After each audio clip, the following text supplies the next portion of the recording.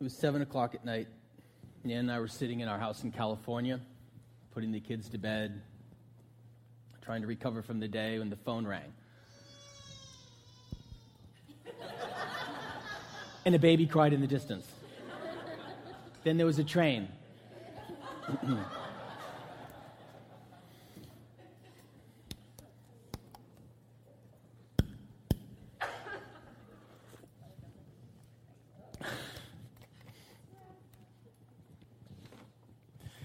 Take two.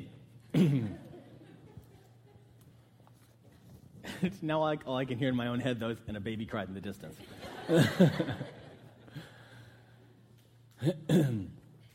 Phone rang, and it was one of my brothers, who I never heard from at that point. This was 13 years ago. And he told me that my mother, who at the time was 70 and in excellent health, had just had a massive stroke. She was in a coma and likely would not make it through the night. As I am trying to digest this information, Nan caught enough of it that she got online and began immediately searching for plane tickets for me. My mother had been medevaced she had been in Maryland and medevaced to the Georgetown Medical Center, and we did everything we could to get there as fast as we could. We could not catch the red eye that night. I was too late to get on board it, and so I got one as soon as I could the next day. 7:30 the next night, I arrived by limousine from Baltimore to Georgetown Medical Center.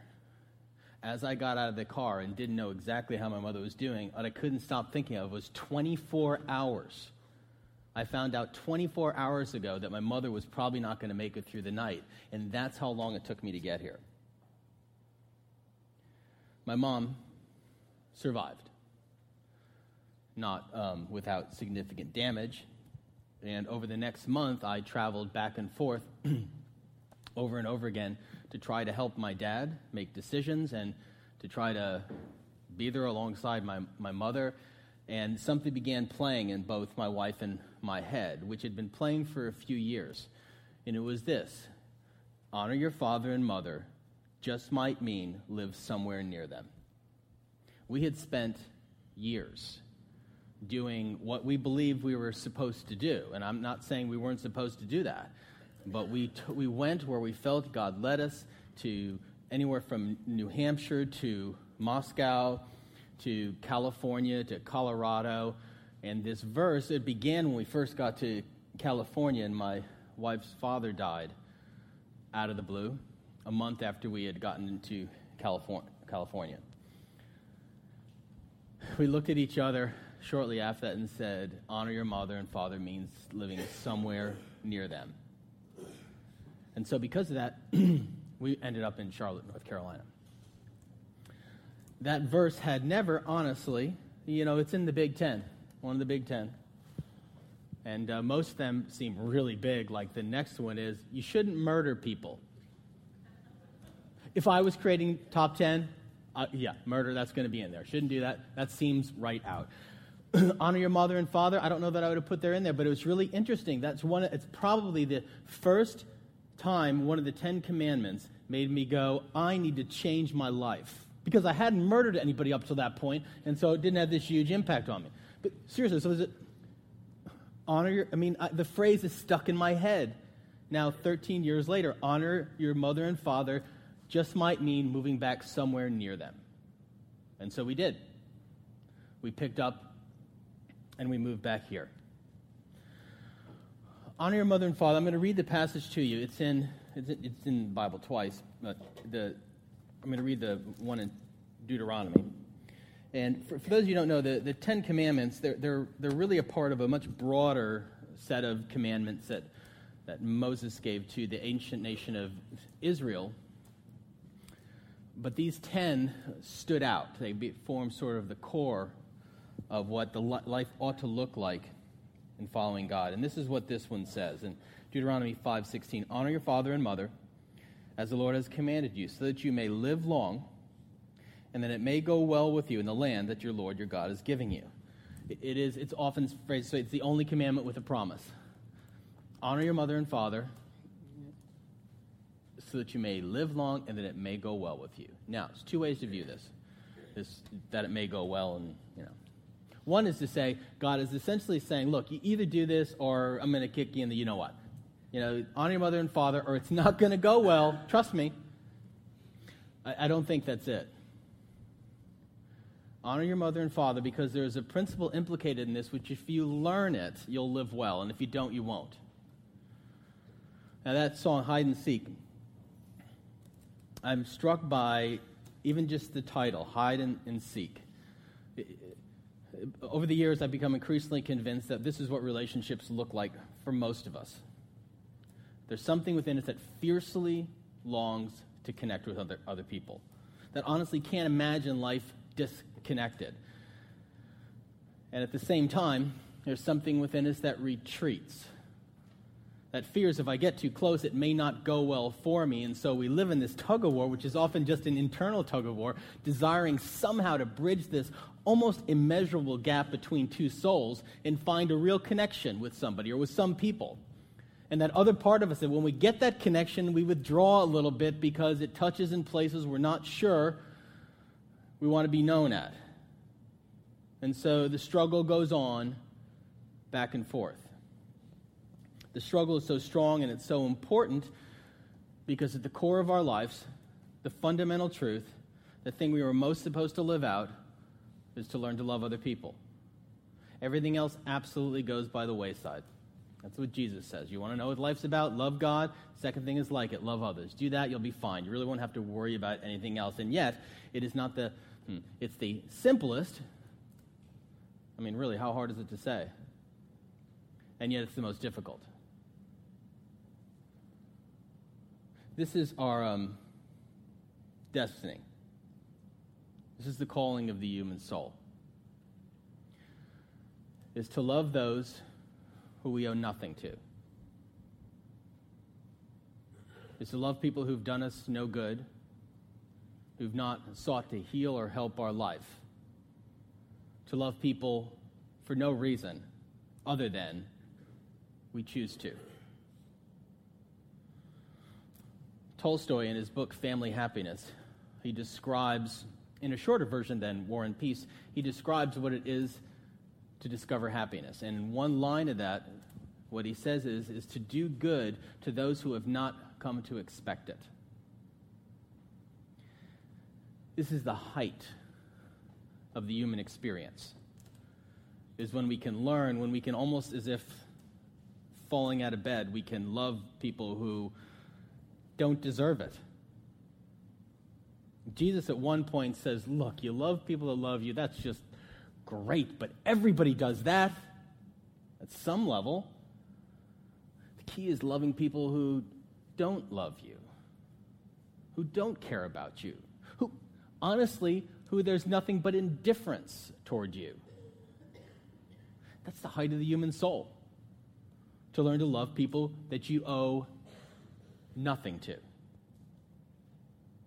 When we reach that pinnacle of human experience, there's a freedom, I think, because I have not experienced that. If I was to tell you today, when you reach that point, here's what it looks like. It would be like me telling you what it looks like to stand at the top of Mount Everest. Haven't done it. I've climbed Mount Adams, all 5,000 feet of it. Not Mount Everest.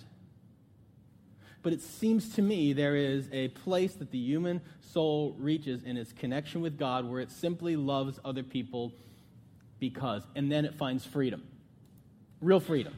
No longer bound by any sort of thing that keeps the soul stuck in the places that cause pain and heartache. Well, if that's the pinnacle of the human experience, if that's what we're called to, then clearly honoring your mother and father ought to be way easier. Right? Because it seems like we owe them a lot.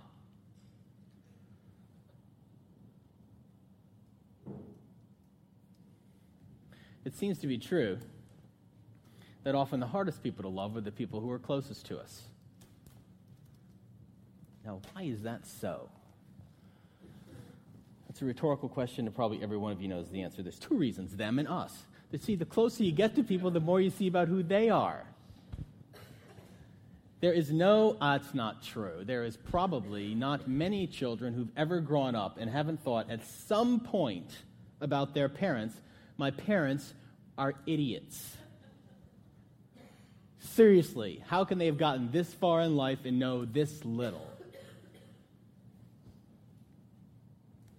Because we see all the flaws and foibles in our parents, how can we not? Because as parents, if you're a parent, you're trying so hard to figure out how to do what is undoubtedly the most complicated thing in life, which is to help raise another human being.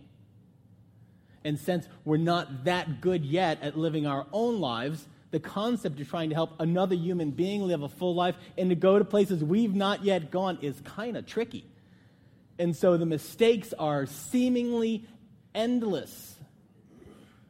I don't have to go and look at my mother and father to figure out how parents make mistakes. I've got plenty right here in my own life to figure out. And so as a child, you look at your parent and you go, oh my goodness, how did I come from this heredity?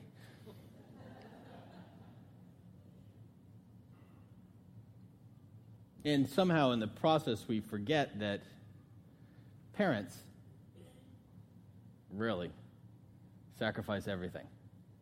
Now, I got to take an aside. I got to take an aside here, right? I would be a fool to think that everybody's story of their parents can even include that. I know that. I know there are exceptions to the rule. I know there are places where you've not known a parent or the parent has abandoned you. I do know that. I know there's probably nothing that's more heartbreaking in life, so let me not lay this moment of guilt on you that if your parent abandoned you, that somehow you're supposed to see the great sacrifice they had for you. Okay? Aside, in most cases, most of our parents, except in most extreme cases, what we see in them is people who sacrificed a lot. They gave up time, energy, soul, emotion, and money. I read an article this morning, I think it was on Yahoo, I can't remember where it was, and it was calculating the cost of raising a child, and it said, before college, $227,000. I think they badly underestimated that. You know why? At one point I did it. I did the numbers. I was sitting there, and I was like, oh my goodness, and I was calculating it, and I showed it to Nia. I said, look at how much this costs us. And it's just part of your life. You look at, you go, oh, think how many vacations you had. Nobody thinks that. Well, maybe for moments. But normally you don't think, look at how many vacations I had if I just didn't have children. The answer would be a lot. But you never think that way because something happens when you become a parent that makes you love that child in ways you can hardly imagine. It doesn't always happen the other way.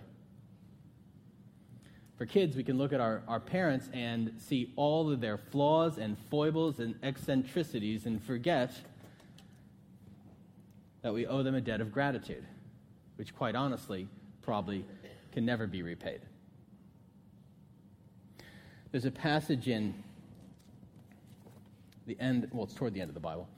It's in one of the letters that Paul, one of the early church founders, writes to a young man named Timothy. And in it, he's talking about the relationship that Timothy, he wants to teach Timothy to show other people about how to deal with those around them. And this is what it says in chapter 5. Do not rebuke an older man harshly, but exhort him as if he were your father. He's going to use the analogy of family relationships to talk to how do you treat people. Why would we treat an older man harshly? I'm not going to answer that. Treat younger men as brothers, older women as mothers, and younger women as sisters with absolute purity.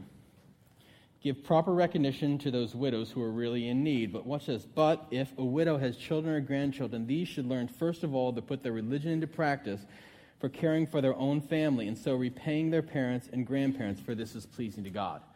A little while ago, I talked about the passage in James where it says, this is true religion, to serve the orphan and widow in distress. Part of the concept there was that God said, serve the people in the margins. The people in the margins are the ones that need your love the most. In this passage, what God says, that's still true. I still want you to care for widows. But if the widow has children or grandchildren, they should repay the debt that they owe to their parents in caring for the widow. Now, you can't get around the fact that while the Bible teaches this sense that we do not want to live by duty or obligation, nonetheless, Nonetheless, there are people who do things for us that give their lives away to us in a way that calls for that the only appropriate response is gratitude. This is why this commandment is so important. If we cannot learn to honor our mother and father, who we owe a staggering debt of gratitude. If we can't learn to love them, what that means is we've remained a slave to our own preferences and desires. Because why can we not learn? Why is it so hard to love those close to us? Because we see all their flaws. And those flaws become the basis by which we treat them, such that we don't give them love because, wait for it, they don't deserve it.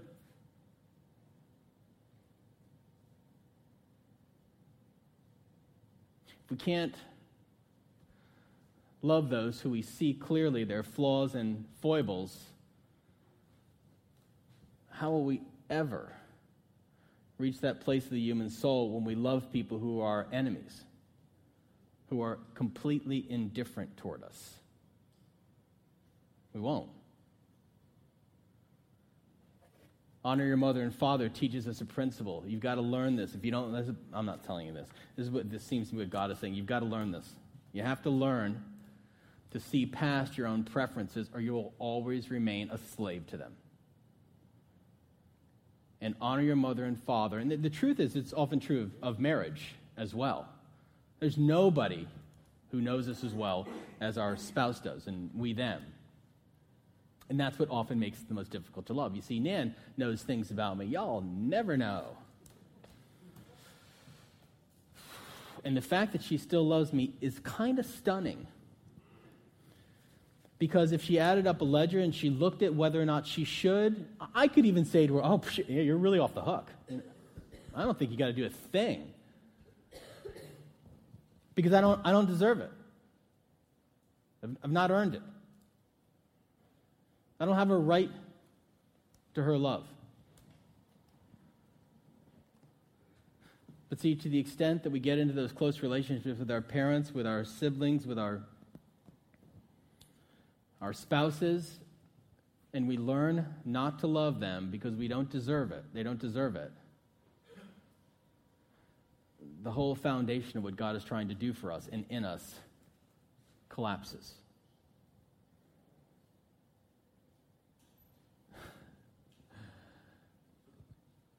See, sometimes I don't mind loving the person I don't know. But when you love the people close to you, be honest. Sometimes you're gritting your teeth and you're saying, yes, I will do this for you. And you're just sliding in that little comment. It's just a comment. You're just sliding in that little comment. I'll do this, even though you didn't. Seriously, sometimes it's just easier to love people that you have no connection with whatsoever. But that isn't really love. That's just, I'm just giving a little favor over there. We learn how to love in the context of our deepest relationships, period.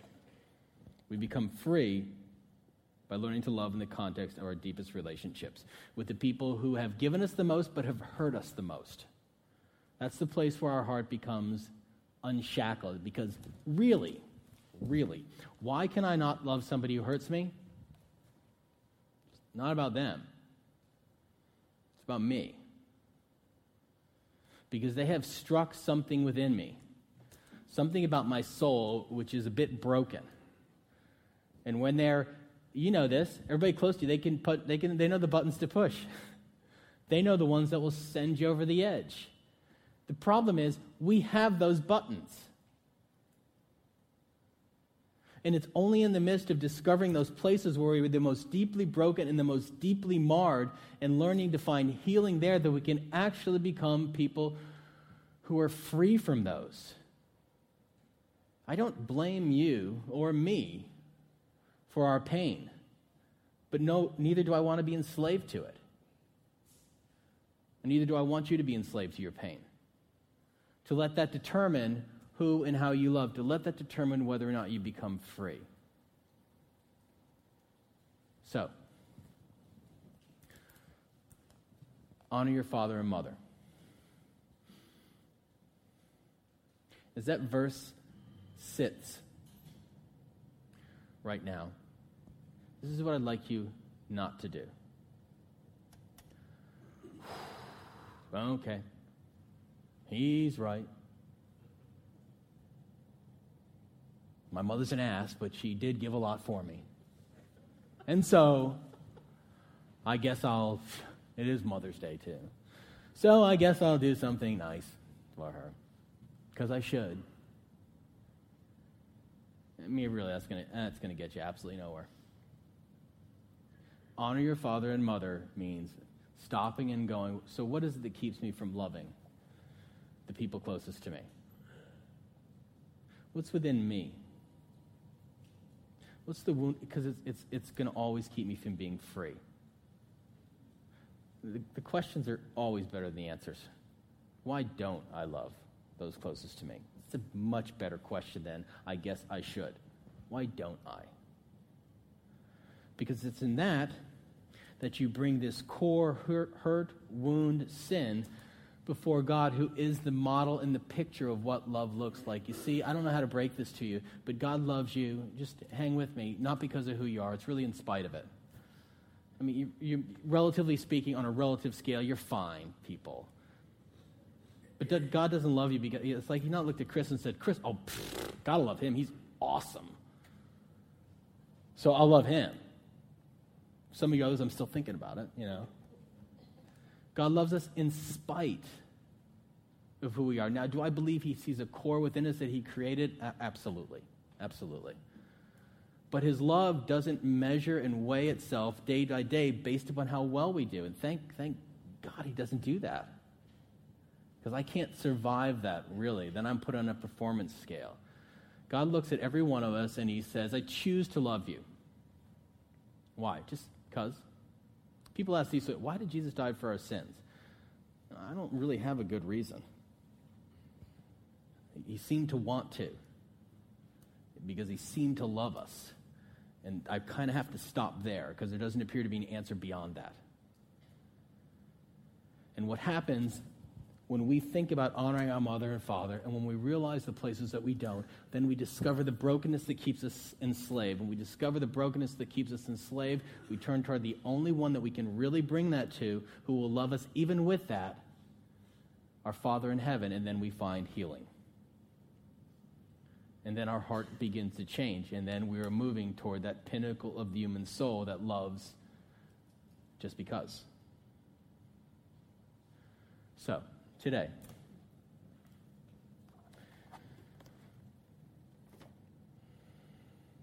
if you're fortunate enough to have your mom and dad still around, or even one of them, yes, they have screwed up.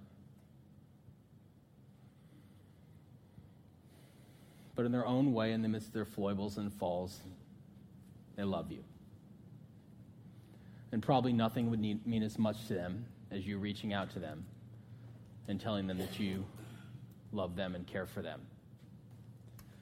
And then take a bit of time to discover what is it that makes it so hard for you to do that. And in that place of your deepest marring, you'll be moving toward the path of becoming the person who is free. Let's pray.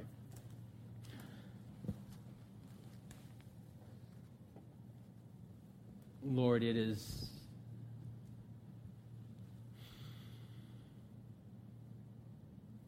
difficult for us at times to be in a relationship. It's great. It's such a real beauty to it and joy to it, but it is difficult at times for us to be in a relationship because of others and because of us. And I would pray that as this verse on Mother's Day will hit our heads, honor your father and mother, that it would be not a moment of dutiful, grudging obedience, but a moment where something is sparked in our heart that sees the beauty in the people closest to us and loves them, but also sees the beauty of loving people just because. I pray it would also be a transformational day where this verse hits our heart in such a way that we realize that we struggle at the core to love people who've hurt us or disappointed us in some way, and show us how that keeps us enslaved,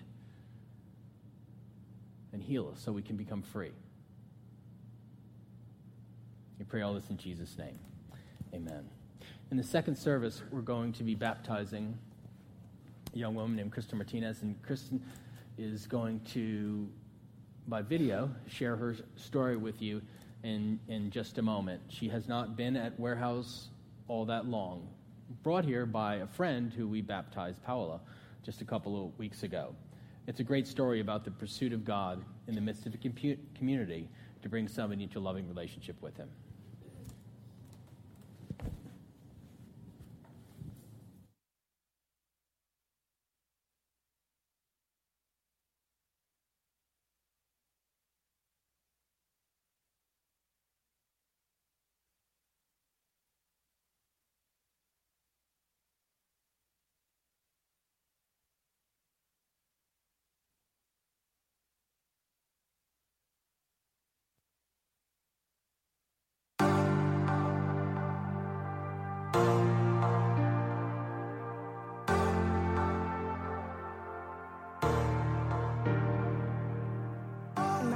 Kristen Martinez, and I have been living in Charlotte for about 4 years. I'm originally from Texas and moved here from Oklahoma, and I've been going to Warehouse for about a year now.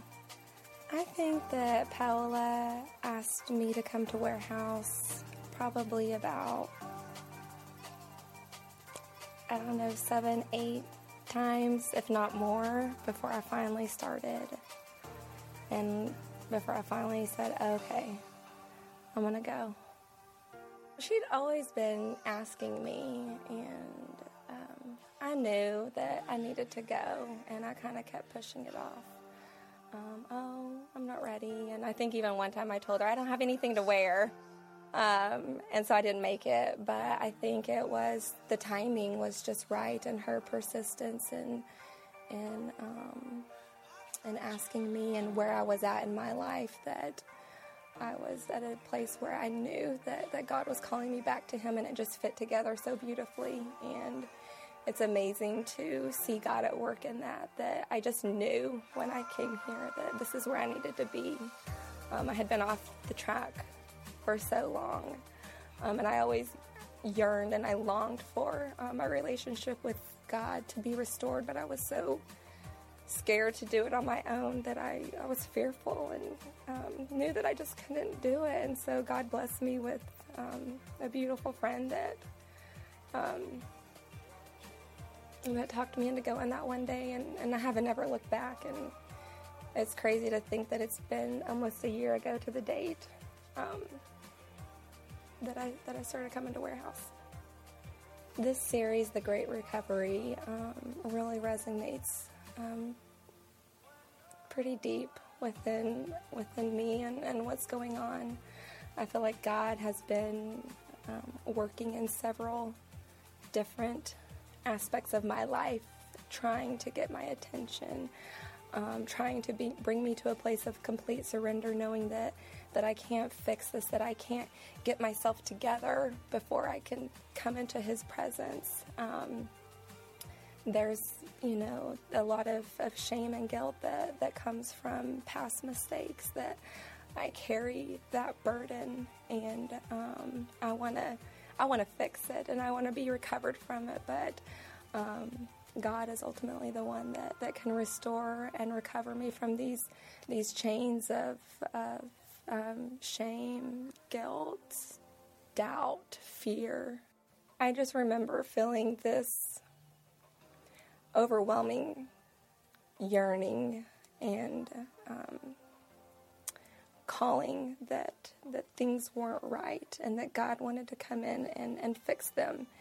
And I was counting on somebody else and on something else to fulfill me, and God was telling me that it's only him that can fulfill the needs that I was trying to fill in relationships, in things that were outside of a relationship with God. I just remember God was speaking to me and saying, Kristen, come back.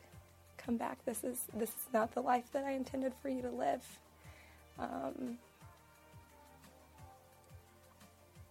And I knew that everything was going to be okay, that he had a bigger plan and a bigger purpose for me. And it didn't mean relying on somebody else, getting validation and love and acceptance from things that only temporarily satisfy you and don't completely fulfill you.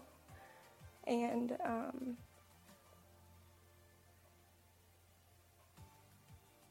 it was the reassurance that I needed that everything was going to be okay.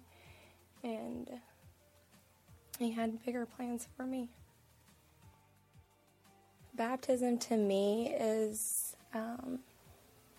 my response of obedience to God calling me to him, and the cleansing and the restoration that comes along with that it's him that it ultimately is going to do that. It's not me that's trying to clean up the mess that I've made. It's allowing him to restore me, and this is my response to that.